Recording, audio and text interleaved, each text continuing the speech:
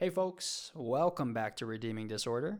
I am really excited for the interview I have for you today. I hope you are too, because it's a really great one. It is with someone who has so much to say about mental health from so many different angles, and because she shares so much that is personal and professionally relevant, she's a medical professional, she doesn't necessarily want to blow up her own spot, so she is staying anonymous in this episode. We're calling her Olivia. But don't let the anonymity fool you and make you think that she is cagey about mental health. She has a ton to express, and she does. She's super forthcoming.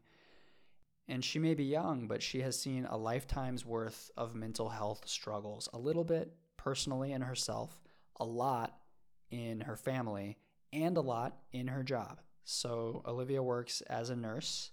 She's worked in a psychiatric ward. And in that role, she's struggled with a lot of things I've struggled with in doing this work, in interviewing people and hearing their stories and their dark stuff and talking about that. And namely, what I mean here is empathy burnout.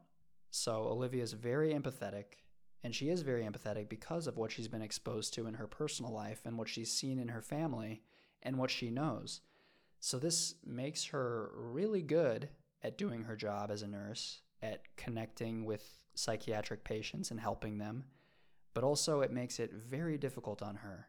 So it's a blessing in making her more effective, yet a curse in making the work very emotionally taxing. And after talking to her, I just really commend her for fighting through that and doing what she does as a nurse, especially in light of everything she's seen in, it was 23 or so years when we talked in 2018. It's obviously a few more years now. But in those years, she's dealt with depression and PTSD herself. She's seen mental illness in her extended family, in her parents, and in her two siblings, she's seen self-harm and suicide attempts. So heavy stuff, very difficult stuff. There are parallels here with the last interview with Lauren Shug from last week, which talked about self-harm. Lauren was super brave in talking about her own experiences self-harming and then healing from that self-harm. And especially in the last 15 or 20 minutes of that interview, she was so candid and raw and gave such a window into what it's like to feel those compulsions, what it's like to struggle with self-harm.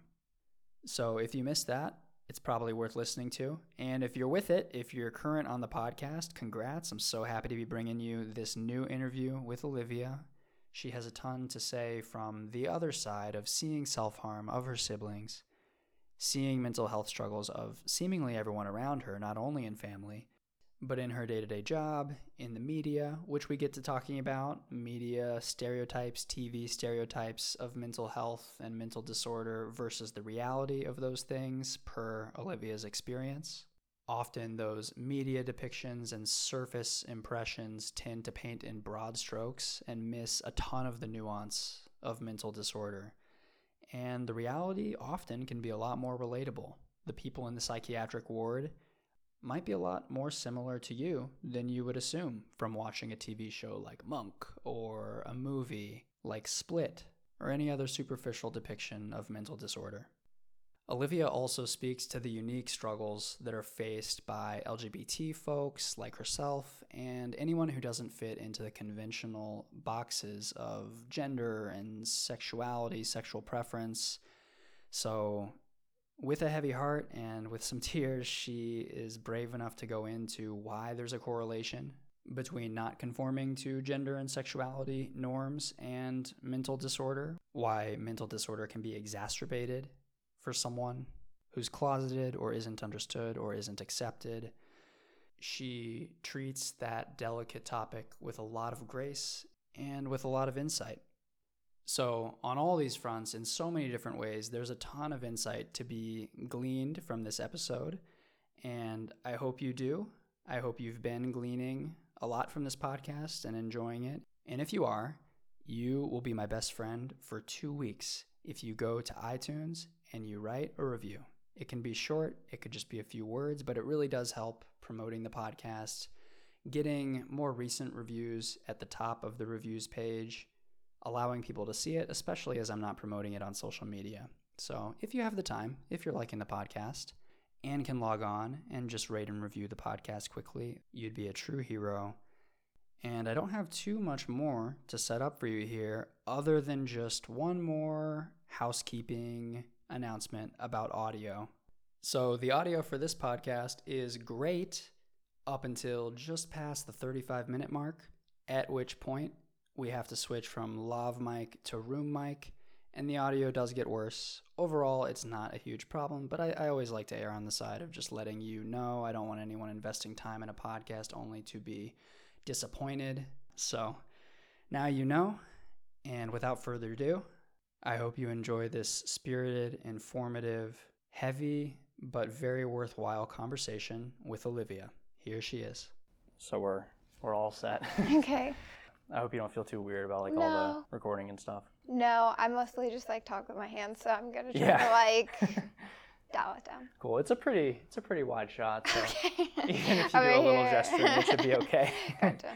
Yeah, you should be all good. But yeah, thank you for being up for talking. I know you just switched to a night shift and things are a little crazy right now, so I really appreciate it. Yeah, because a lot of stuff stood out to me when we first talked and when you first reached out about your story, and a lot of stuff I related to just in being motivated to do this work and helping people with mental disorder, but also finding that work a little hard because it might remind you of your own stuff. Yeah. Which I'd love to get into that, but I guess just to start as close to the beginning as we can, and I guess you can just tell me what the beginning is, but I'm curious when you first were interested in being a nurse and how you started that process to become a registered nurse. Yeah. I didn't actually start out college as a nursing major. I started out as a fashion design major. Wow, okay. So I quickly realized through 3 sewing classes that I was not cut out for that. So my niece was born the year after, so I'd been in college a year. And so in 2014, my niece was born, and she had a traumatic birth, unfortunately, and had to be airflown to a bigger hospital. And that was my first introduction into hospitals. I had never even been in a hospital setting, seen nurses, seen doctors. I had just gone in for checkups. Yeah. And so just seeing the care that all the nurses there gave to her during, and even to our whole family, during the month that she was in the NICU. What is the NICU? Just the neonatal ICU. Got it. Yeah. She just, wouldn't have been who she is today without the care and knowledge of the nurses. She is doing a lot better today. She did suffer a little bit of brain damage, but she goes to therapy and she can talk. She's a little miracle. So nice. So that's what got me into nursing. I actually switched my major in the waiting room of the hospital. So oh wow. Yeah, I was I know what I want to do. So that's very cool. That's when I started. And how old is she now? She's just about to turn 4. So gotcha. Yeah. Cool. Okay. Yeah, that drive was definitely born out from seeing things firsthand. And then you talked a lot about different areas of nursing, and you have to do rotations, and you had to rotate to a psychiatric nursing role, and then that kind of presented challenges, right? Right. Yeah. So how nursing school, at least the one I went to, is you do 2 years of prereqs, anatomy, and then you do 2.5 years of nursing school. So 5 semesters. And so in your second semester, you have to go to psychiatric units, and so that includes the hospital where they keep more unstable patients, rehab for drug and alcohol, that type of stuff. And so not even a week before I had gone in to start my second semester, my brother had this incident where I had to call the police, unfortunately. So what was in my mind whenever I started out that semester was he was very unstable, and unstable to the point of where he would try to hurt himself to get back at the family, get back at my mom. And so that was my image just right off the bat. And so I was I was nervous. I was I can't do this. I was this. I'm only in my second semester of nursing school. I was You were expecting what you'd been exposed to. Right. Yeah. And so I reached out to my instructor, and I was like, look, I can't be going and seeing unstable patients. Unfortunately, I was like, it's just too recent for me. And so all we did was talk about it. And so she was like, well, you'll be fine, just go in there. And I was like, okay. So I just went in there hoping for the best, and luckily everything was fine that day. And the place that we went to was up at the hospital where I went to school, and so it was a normal day. I was just mostly afraid, and this is really specific, but I was mostly afraid of seeing people hit their heads against the wall, because I had seen that before. Where had you seen that? My brother. Your brother did that? He did that a lot. So he is autistic as well as mentally ill. And so, I mean, he's very high functioning, so he's independent and he lives on his own now, but he would do things just purposefully just to get back, I guess. Yeah. I mean, that's the only way to put it, is just like get back at the family and what he had been through. So that's what I was like, if I see that, like, I was like, I have to go home. I have to be away from it. But instead, what I found at that psychiatric facility was just a bunch of people like me. And all we did that day, we didn't do any care or anything. We just sat down and we just talked to them for 6 hours or so. And so just got to hear their stories and get to know them and why they were there, and kind of learn about their journey. And most of them, yeah, were just like me. And so that really struck a chord, because I had not been in a psychiatric facility other than seeing my brother. Yeah. And so when I was there for the first time, I was like, wow, this is just not what I expected at all. So. Wow. So after that, did you have a perspective shift on doing that work? Yeah.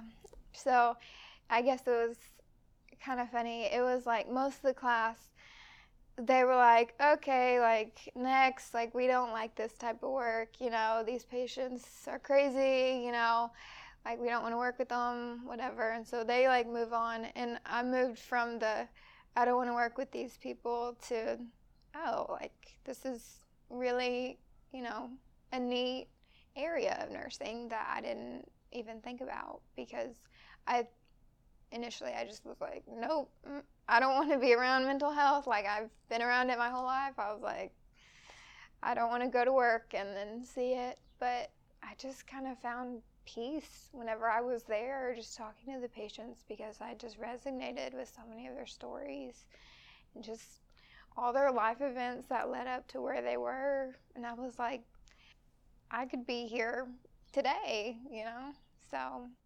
Like, you could be there if the circumstances were a certain way? Right, right. Because a lot of them, it would just be something just snapped, or they had, the death of a loved one or something, and they just got so depressed.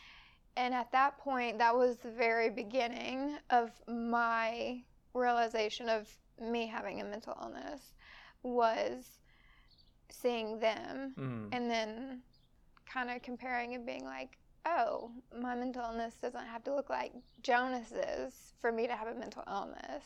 Yeah. It doesn't have to look like my mom's for me to have a mental illness. And so it really was like that semester, and then kind of the summer after that really got me to go and see a doctor and get some help for what I was dealing with. And did it feel almost also like mental illness didn't have to look like this perception you had, from your mom and from Jonas, but also from just media and cultural perceptions that would probably, show the roughest edges and show like, the TV show Monk or something extreme. Right. I was going to say, yeah, Monk Monk's a good one because, yeah, his OCD is so extreme, you know. And then just recently how they had, what was it, Split, maybe? Where the guy, he has split personalities. Oh, okay. And so Tina and I actually saw that we went to a drive-in on one of our dates, and I was mortified by like what was shown in that. And it really, what's the word, vilified? Vilified. There yeah. we go. Villainized, Really vilified mentally ill people. And I was just, we were there. It was only like our third date, so I was like trying to keep it cool. But I was like, make a big issue. yeah, I was like, this is terrible. Could you say like what it showed? I'm just curious. So it shows it's this guy who has split personalities, and he kidnaps these girls. And so throughout the movie, it shows like he'll come into the room as different people. And it really vilifies mentally ill people. It was terrible to see, the media put somebody like that in the light, somebody so vulnerable, and there are people who actually do deal with this disease. Mm-hmm. I could only imagine if I was dealing with like a multiple personality disorder, and that's the movie that makes the list. I'd be like, right. Well, how do I, Yeah. I can't talk to my friends about this. I can't openly say, I have multiple personality disorder, because they're going to be like, oh, like Split? Yeah. You're like, no, I don't want to murder anybody. I don't want to. Right. Yeah. So that was upsetting. And that was, our third date.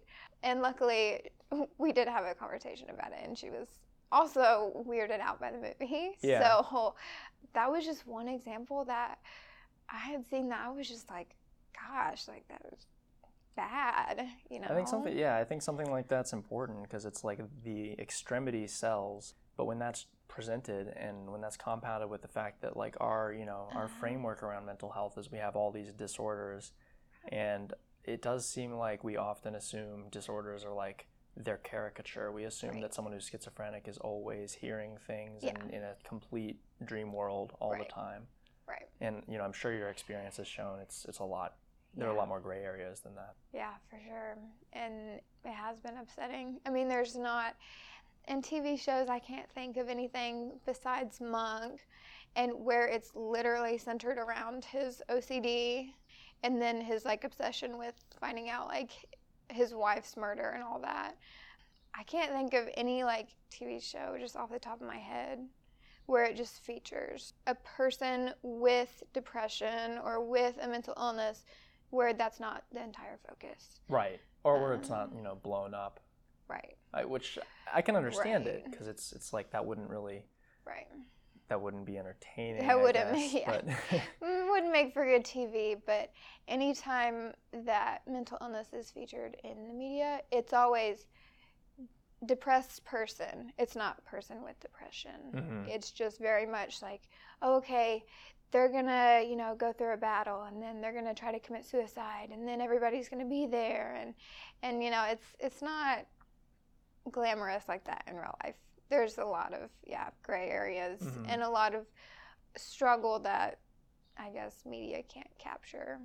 Right. It's hard to capture the nuance when you're going for short clips on TV to a mass audience. And yeah, no, I agree that it's kind of a shame, because there's already a message out there that a lot of people are doing great work on saying, people shouldn't be ashamed of their mental illnesses. Right. It's very stigmatized and shouldn't be, so let's talk about it. But I feel like less common than that is thinking about why it's so stigmatized and why we have these really extreme perceptions of a divide between the mentally ill and the healthy. And I feel as if what you're talking about is a large part of the reason. Like, even in your case where you probably saw being mentally ill as this huge thing that you'd never identify with until you saw it in a more realistic light. Right.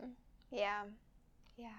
Have you had, and not to say that extreme things don't happen, like have there been instances during your rotation in the psychiatric ward, or just things you've heard about, where it was hard for you, especially like reminding you of, your family and mental health issues of your own and around you? Yeah, there have been several, and they were luckily, well, and unluckily, earlier on, I guess, in my nursing career, because I didn't know how to deal with the stuff. So I didn't know how to leave my own emotions and personal bias. And sometimes I still don't. I mean, like, I'll be honest. If I see a patient I identify with, I'm just, I'm in there. I'm like there for them. But I remember having a patient very early on. He was bipolar and schizophrenic, and he was having hallucinations. And he had kicked out most of the nurses and most of the staff. And I sat down that day. I was still a nursing student, but this was not during my psychiatric rotation. This was just me being on the floor. And so all the nurses, I mean, not to talk bad about the nurses, and he was not super kind to them, but they were, talking smack about him, saying, oh yeah, that one and so, he's crazy and he's, whatever. And so they would kind of avoid that room. Kind of saying he's crazy in the sense of like, oh, he's just like this disorder. Kind of like you were talking about, people say, oh, a depressed person rather than a person with depression. Yes. They said, they would say he's crazy because he was having hallucinations, but they weren't, he was being treated for it, but they weren't talking about him in any respectful manner that, a patient like him should have been. So I was actually assigned to him, and so I had heard this report from these nurses, which was awful. And so I had just said, okay, well, I just want to go in there and see, who he is and what he looks like. And so the first hour of my shift, I just sat in there and I was just talking to him. And he didn't kick me out. He didn't yell at me. He wasn't being mean. I just sat down and I just listened to him because I wanted to know, what are you here for? And talk to him like a person, because it was clear that he wasn't getting that. And in him, I saw a lot of my brother. And so that was the same year as that psychiatric rotation. It was just a semester after. And so he was just on a regular medical surgical floor for his mental illness. And so we got to talking, and we just started talking about pets and home life and everything like that. And does he have 3 cats too?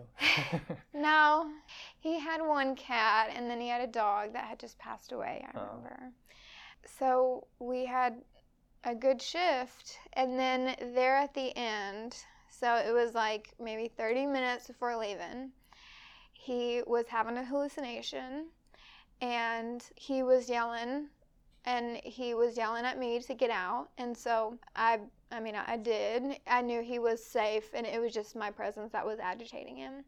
And so I got yelled at to get out, and then he followed me, and he slammed the door. And I just went to the bathroom and I just cried. I cried for the rest of the shift, because that just reminded me so much of Jonas. Because he would just snap, and then it's I'm at my house. Yeah. And with a 14-year-old brother, And so that was really tough, and I cried the entire way home. My best friend was with me, and she was talking to me about it. And the hour and a half it took to get us home, I was crying the entire time, because I just said, that's Jonas, and that's him, and that's his life. And he doesn't have schizophrenia, but he has bipolar disorder. And, his whole life he's just going to go like that, go on and off medicine, and just be in the hospital and be out of the hospital. And so that one really bothered me. And fortunately, I haven't had a case like that as much, but I also haven't put myself out there as far as I did for that patient, because I learned it'll hurt every time. So I still try to do the one-on-one with the patient and get to know them and whatnot, but I don't do it as much as I wish I could sometimes. So Yeah. It sounds like the experience with Jonas made it a lot harder for you to do that, but then also made you really skillful at doing that, where a lot of other nurses and a lot of other people might not have been able to go and talk to that guy as a person and connect with him like you did. Do you feel like it's the very thing that makes it hard to do that work is what makes you good at that work? Yeah. And that's something I've also talked to my therapist about, is just kind of, it is a blessing and a curse, is that I just carry a lot of empathy. And so, yeah, it's like I will try every which way I can to connect with the patient. And if I don't see that as success on my part. And so that does make it really hard, because, I mean, even just last night working, I was taking care of 5 patients. It's hard to be one-on-one with, each patient. And 5 patients is not very many to have. That's not typical. They just go easy on me because I'm a new grad, but it makes it really difficult. Yeah, I bet. Yeah. I can see why there's that stereotype of a doctor, and I don't know if it applies to nurses too, but after all that, working with patients, of just kind of having to disconnect a bit and maybe having empathy burnout, that it's probably hard to empathize that much with that many people all day. Right, yeah. I haven't experienced a full empathy burnout, but there are days where I come home and I'm just like, I'll be checked out, especially dealing with my own stuff. I'll just be like, I can't deal with everybody else and myself. And if Tina has stuff that she's got going on, I'm just like, okay. And I just mentally check out and go into autopilot sometimes. What is it like to have such a earnest motivation to help people dealing with mental illness, but to know that isn't always the healthiest thing for you? Oh, gosh. I wasn't going to cry. It sucks. And I've only been in this profession I've only been working for about 3 months. And I've already reconsidered it 18 times, because it's so taxing on me that if it's not the healthiest thing, and if it leads me to a darker future, then, you can't really help people if you can't help yourself and be all there. And so that's something that I've just been still struggling with.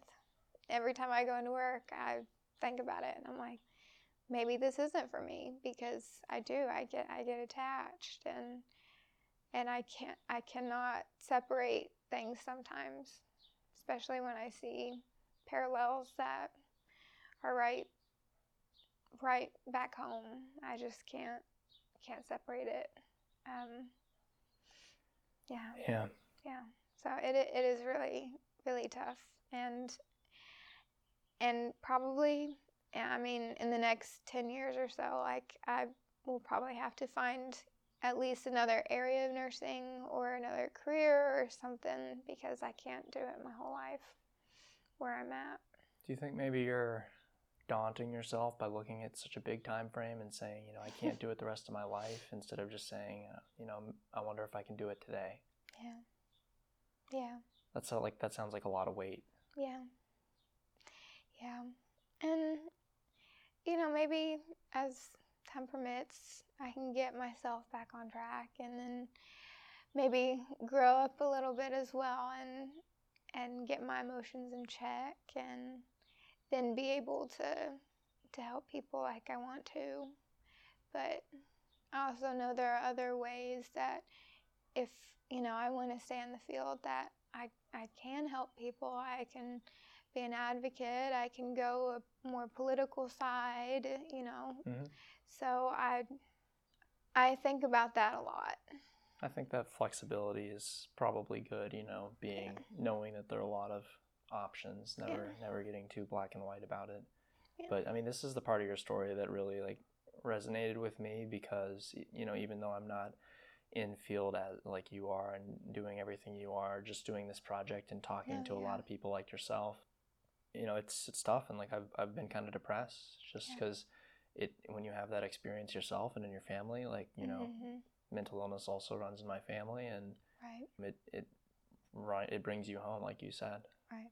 And I imagine it's even harder when it's your career and you don't have a time frame. I'm working on this book and interviewing people, and I can foresee in the next year and a half, I'll be able to do something else. But I feel your pain. Yeah, I can only imagine hearing so many back to back. I'd be like, okay. I'm mixing in doing hiking, national parks and stuff. So it's spread out, I think, where it's healthy. Good. And there's still a lot more I'm curious about with you and your story. It seems like this link between what drives you and also what upsets you is just really painful. And I know there's another painful link for you with the fact that so many people in the LGBTQ community struggle with mental health issues. And you mentioned that you hate that those things are associated, and I can make guesses, but I'd love to just hear from you what upsets you about that. Darn, I should have brought my box of tissues. Sorry. No, it's okay. Whew. Yeah, it gets me going. Just where to start. I mean, you could start, if you want to work up to it, you could start with just like, why do you think that is? I'd like to say ignorance is the main one, and that's also probably the main one for just mental illness in general, is just people not being aware of what actually causes mental illness and what causes someone to be gay or straight or whatever they identify as. So there are kind of like two separate issues, I guess, at play, where it's some people don't understand what it means to be LGBTQ, where that comes from. And so, at least in my opinion and my beliefs, is that it doesn't necessarily have to be something that you're born with.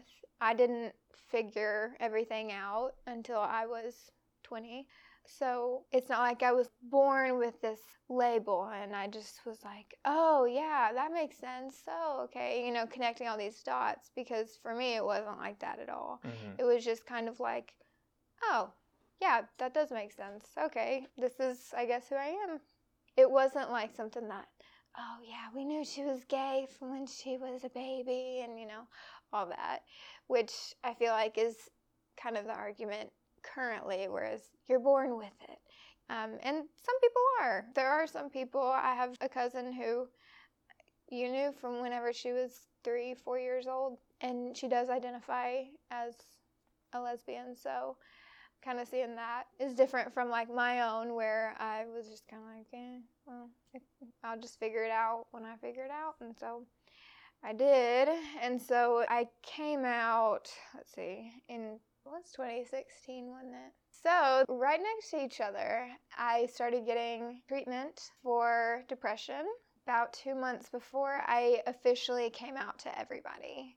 I had been like out in high school, I guess, to my friends and just people who, I cared to talk to about it. I went to an arts high school where like 75% of the people were gay. Our mascot was the rainbows. So nice. I went to a high school called Paideia, and everyone called us Paigeia. So we are a pretty big, not 25%, but a pretty big percentage too. Right. Yeah. So it was accepting, like it was an accepting community, and so I was just like, I didn't put a label on anything. I just was like, yeah, I'm a little bit queer, so be it. And then, unfortunately, my mental health and coming out to family, that was, I guess, in 2016. That happened at the same time. And so I was, I guess, in touch, like, with my parents about where I was mentally. And so they, of course, were like, oh my gosh, is it because you're gay? And I'm like, no, look, I've been dealing with this stuff forever. It just happened to fall at the same time, which they've been very accepting. It just was like, you know, when you hit them with two things, they're like, do these things go together? And they didn't. You know, I do imagine people in the LGBTQ community have unique struggles that could be factors in mental illness, you know, and in the aspects of mental illness that can be environmental, and, you know, maybe if they're in circumstances where they're not understood, like, you know, how do you make sense of the like correlation that there is? Yeah, gosh, I know from at least the few months that I was closeted from like my family, it was very depressing.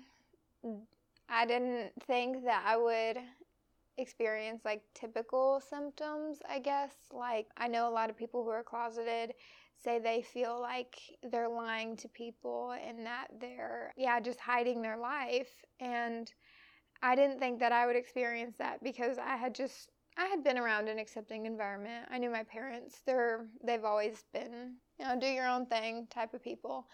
And I can see how people get really depressed, especially if they're closeted for long periods of time. And I can even see how that drives people to commit suicide, because if you're not able to be 100% yourself, then especially for LGBT youths who grow up in a very conservative environment with family who they either know are not accepting or they don't know if they're accepting, being closeted and, you know, still trying to figure themselves out, but then you feel like you're hiding, that can be very taxing on your body and soul, because I experienced it and I was only closeted for like 2 months or so. And I was just like, it was just eating me up inside. And that's when I was starting my treatment.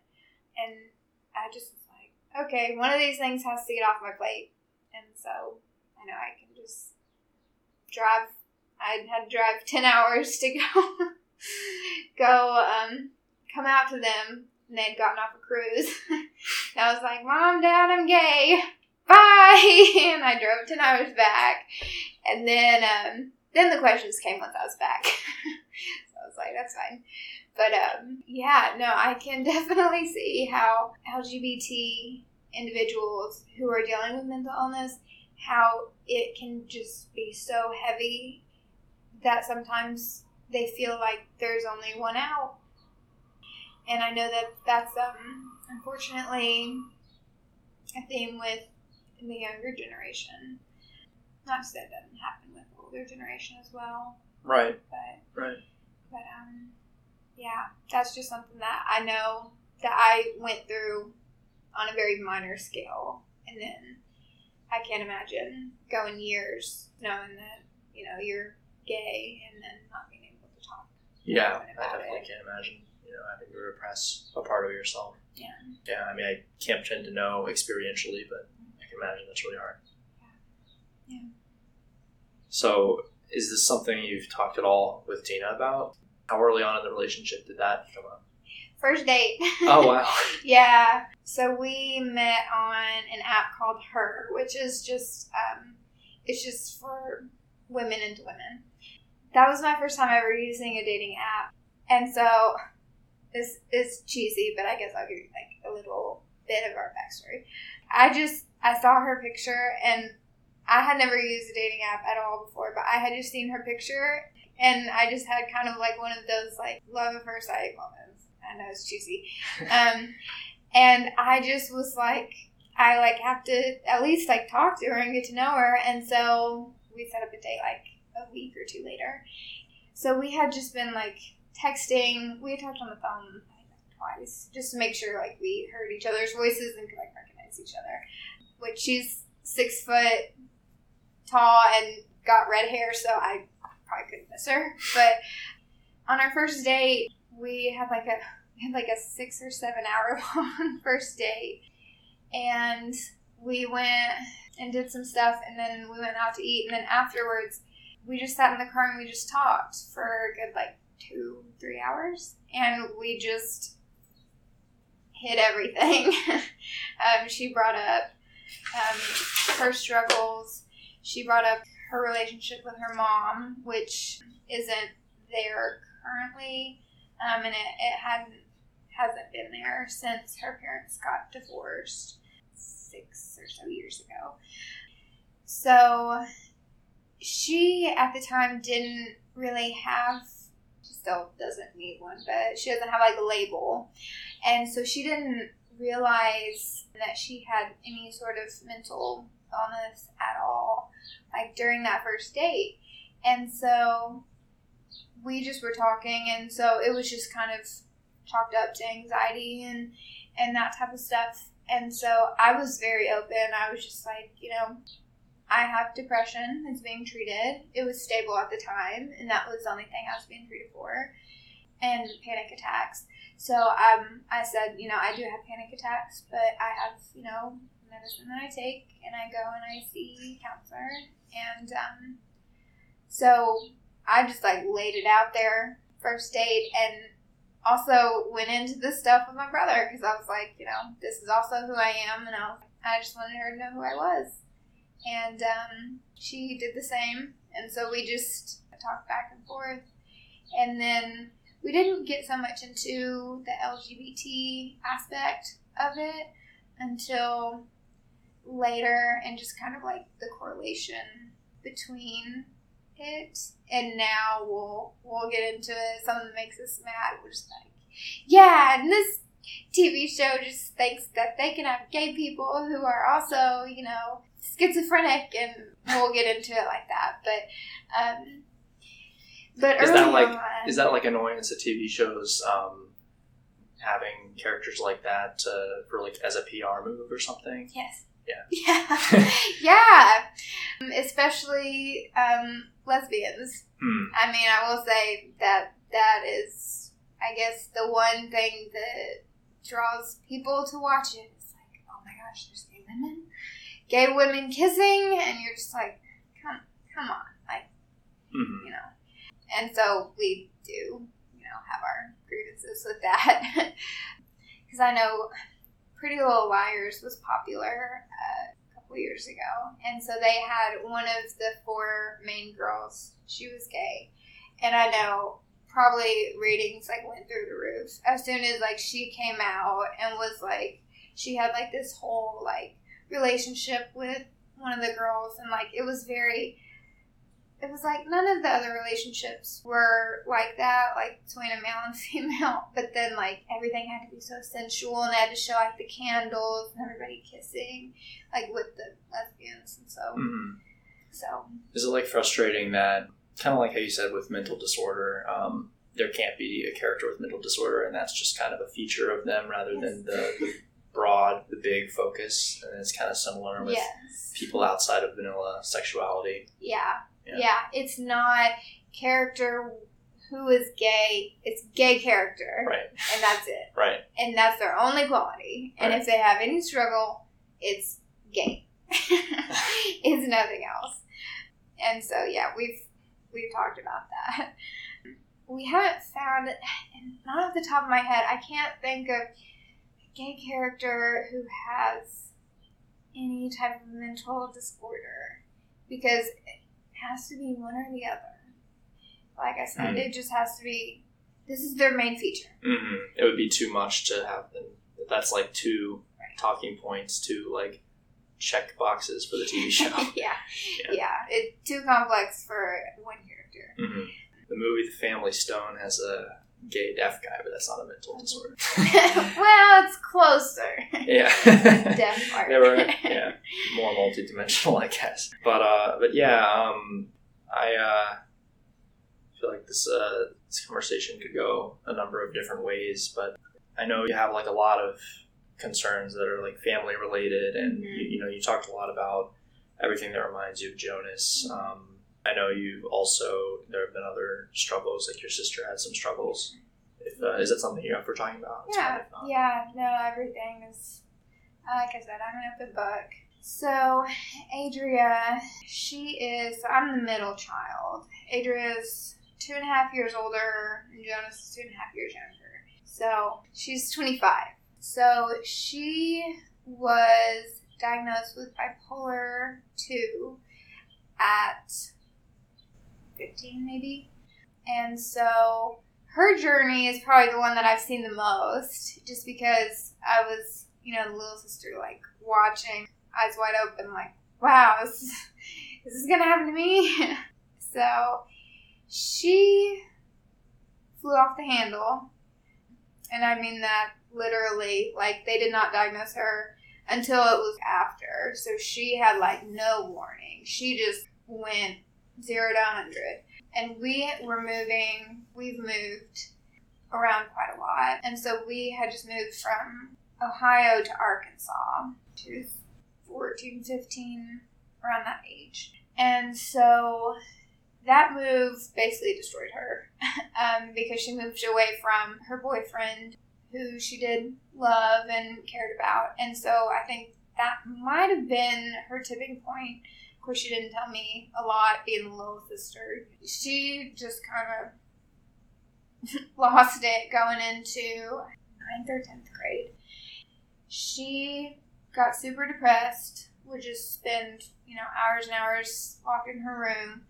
And then she started showing symptoms of bipolar. And she will never admit to this, and I would never bring it up to her. She used to bully me like crazy. And this is when I would tell, like, okay, she's in, like, a manic phase. Now that I'm older, I can see, like, oh, she was definitely in mania.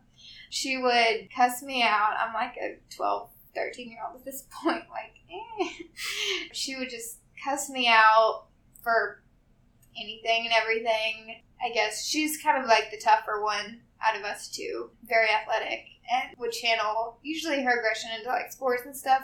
But when she didn't have sports, she would channel it into me. So she just went through a really hard time there, and she went to see a psychiatrist, and they got her on some medicine. I was, I guess, too young to know what medicine and stuff she was on, but I know that she was bipolar 2, and then depression. She would take out her screen and climb onto the roof and literally just, like, throw a fit on top of the roof. And we were, like, in the middle of town. People can see when you're driving by. My sister up on the roof throwing a fit, and my parents down, like, yelling at her, like, Adria, you need to come down. And I would just be, we had a pool back there, and I would just be, like, laying on the pool, and I would have to, like, call in and be like, Mom, Dad, Adria's on the roof again. And that was how she dealt with things, unfortunately, at that time. And so now she's a little bit more stable. She went through some hard times when my niece was born. She's still suffering from PTSD from her birth, just because it was an emergency. Like, they had to just rush her back. They didn't get to do any epidural, anything like that. She had planned on having a natural delivery. Of course, a lot of people plan on having a natural delivery. But it was especially traumatizing when she woke up 4 hours later and was like, where's my baby? And so everybody had gone to be with Kennedy 3 hours away, except for me and my mother and my little brother. And so hearing her wake up, like, every time, and she wouldn't remember what happened, and just hearing the wails of a mother who believed that she had lost her child, and that still sticks with me. I've also been diagnosed with PTSD and still recovering from that. Mm-hmm. From that traumatic birth. Mm-hmm. Yeah, from that.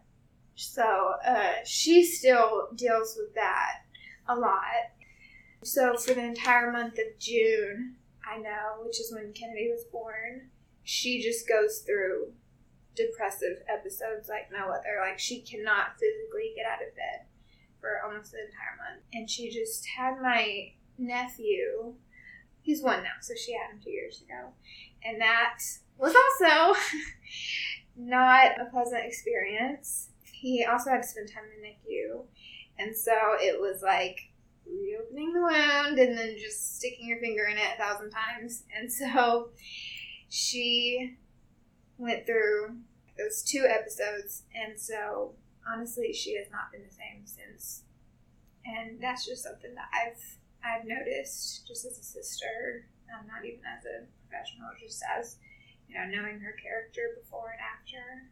Because she gets so tearful now, you can't even bring up anything related to their births.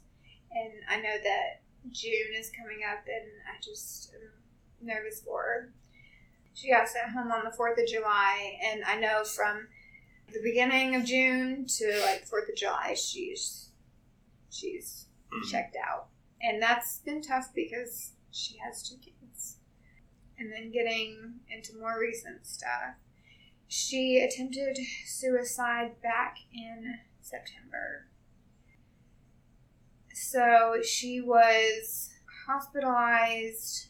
They have to do a 72-hour hold is what's required if you are at risk for harming yourself or harming others. And clearly she was at risk for harming herself, again, because it was a failed suicide attempt.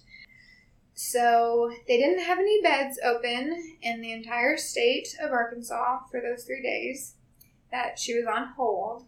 So finally, at like the end of that 72 hours, they were like, oh, okay, we have a bed over in Oklahoma. Yeah.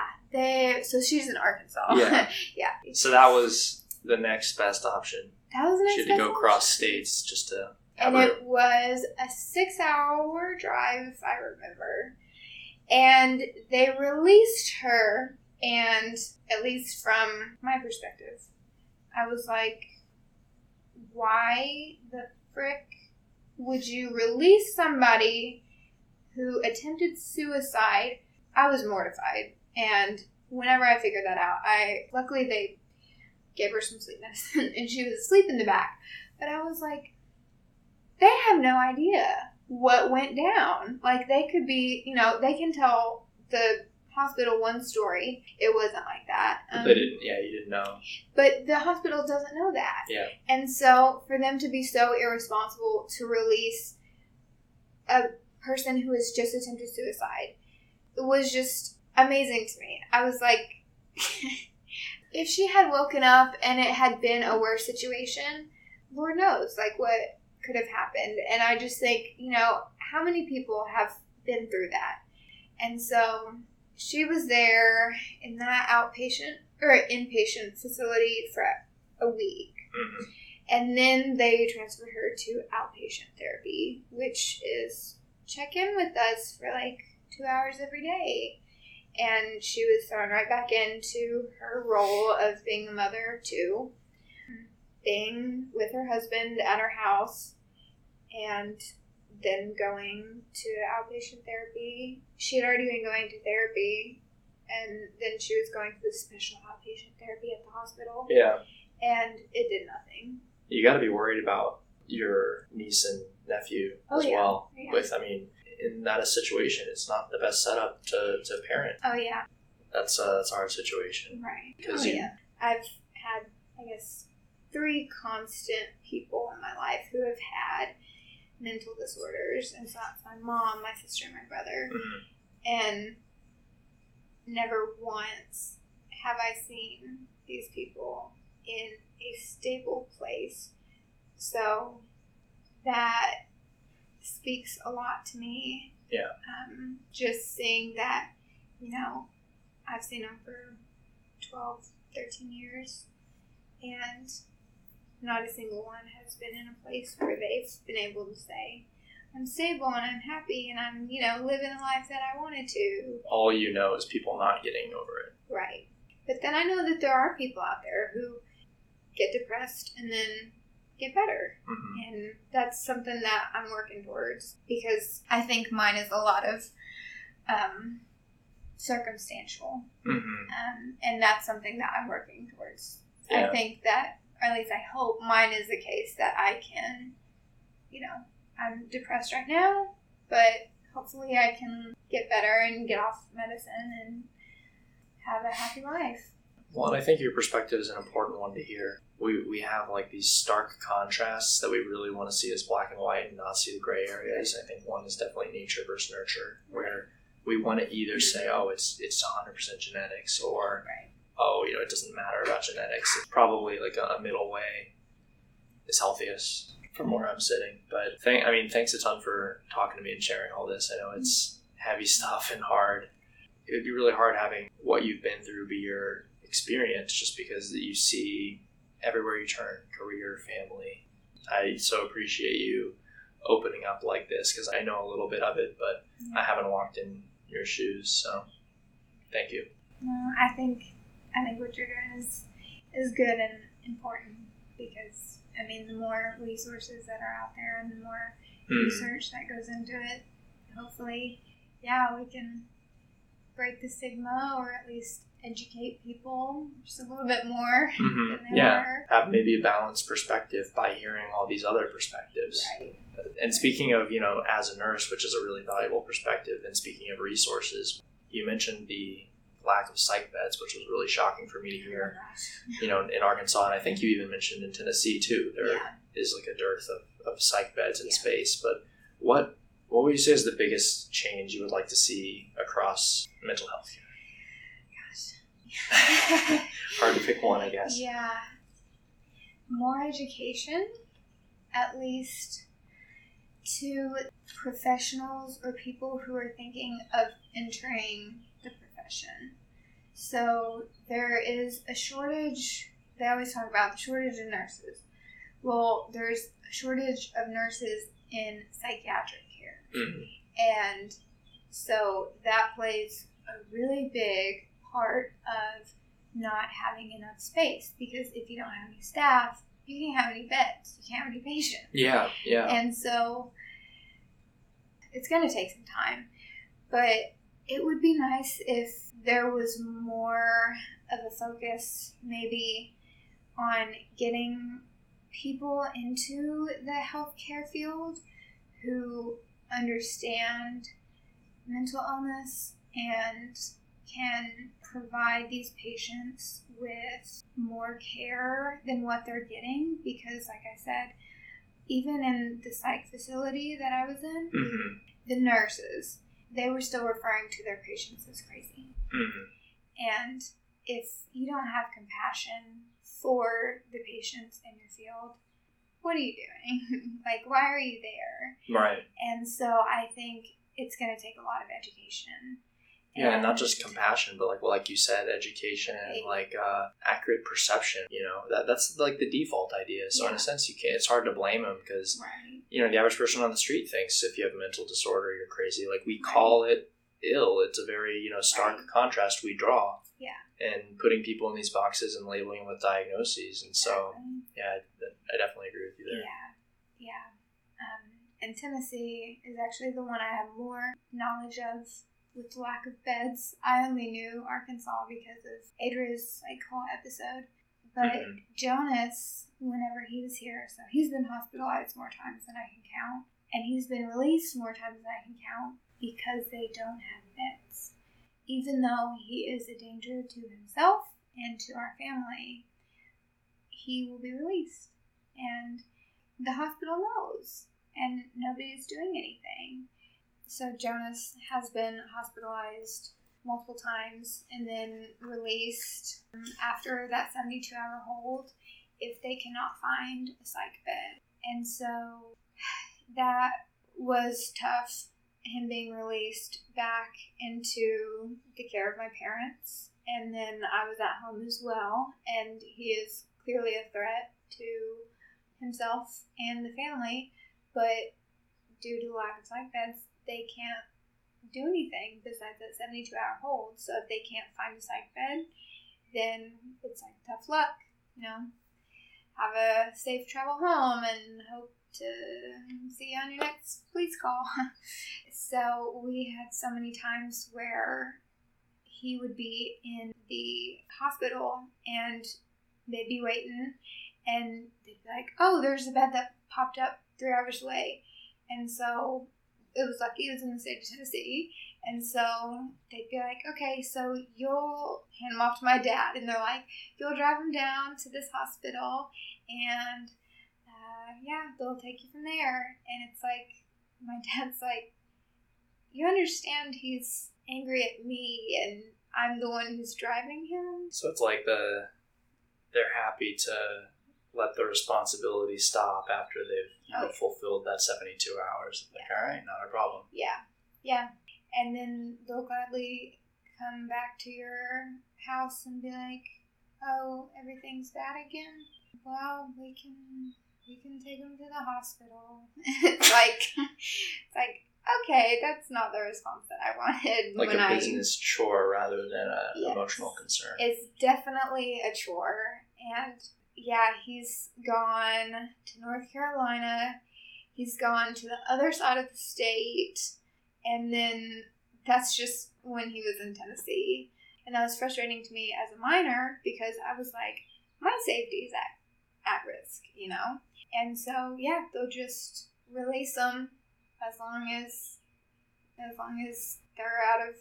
he's out of their hands. They're just like, okay, you know. Yeah. Your problem now. Right. And then when they get a phone call 2 weeks later, all right, we'll be out there at the house. Same story. Yeah, well, I hear you. That's bleak and hard, but I am hopeful that through education and talking about this stuff, it's, as you said, it's probably going to be a slow process, but hopefully we can make some of these changes that I think would make a really big impact, in both our healthcare system and just our thinking about mental health. Right.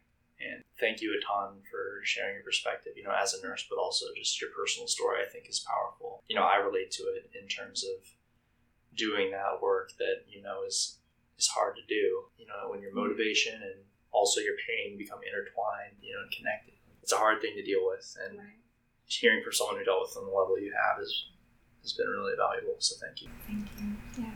All right, that's it.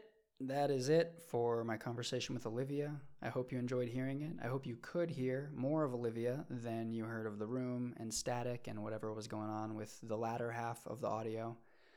A huge thank you to Olivia for sharing everything she did, for being open as a book, delving into a lot of personal pain, a lot of family pain, a lot of identity pain, and a lot of pain around what she has to do every day in being brave enough to take the empathy and the compassion that was born of this pain and of seeing everything she saw and to do something constructive with it to help people. I haven't seen half the shit Olivia's seen, and that's what I aspire to do. So to see Olivia doing it in such a big way is a huge inspiration. Kudos to her. I think what she adds to this podcast that we haven't really had before on this scale is combining professional and personal perspectives on mental health, having dealt with it herself, having seen it in those closest to her, and having seen it in her job. So having both sides of this understanding where often there's a chasm separating what we see as the experts of mental health and as the mentally ill or as the people dealing with it. And I really don't think there should be a chasm. I think, as I've said before, we all have our own mental health journey. We all have some mental health to contend with. So thinking about what Olivia's seen, it's no wonder this is a heavy topic for her. And it's no wonder she can speak about it so beautifully. That's the type of perspective I love to share on this podcast. So that's it for this week. I'll be coming at you next week with another interview next Thursday. In the meantime, once again, if you haven't and if you're liking the podcast, I would really appreciate any time you can spare to write a quick review, to rate the podcast, to keep the podcast going. And beyond all else, I really appreciate you listening. I love the opportunity to share this and to provide something of value for those of you who listen each week. So it was great having you, and I'll talk to you next week. Have a great one. Bye.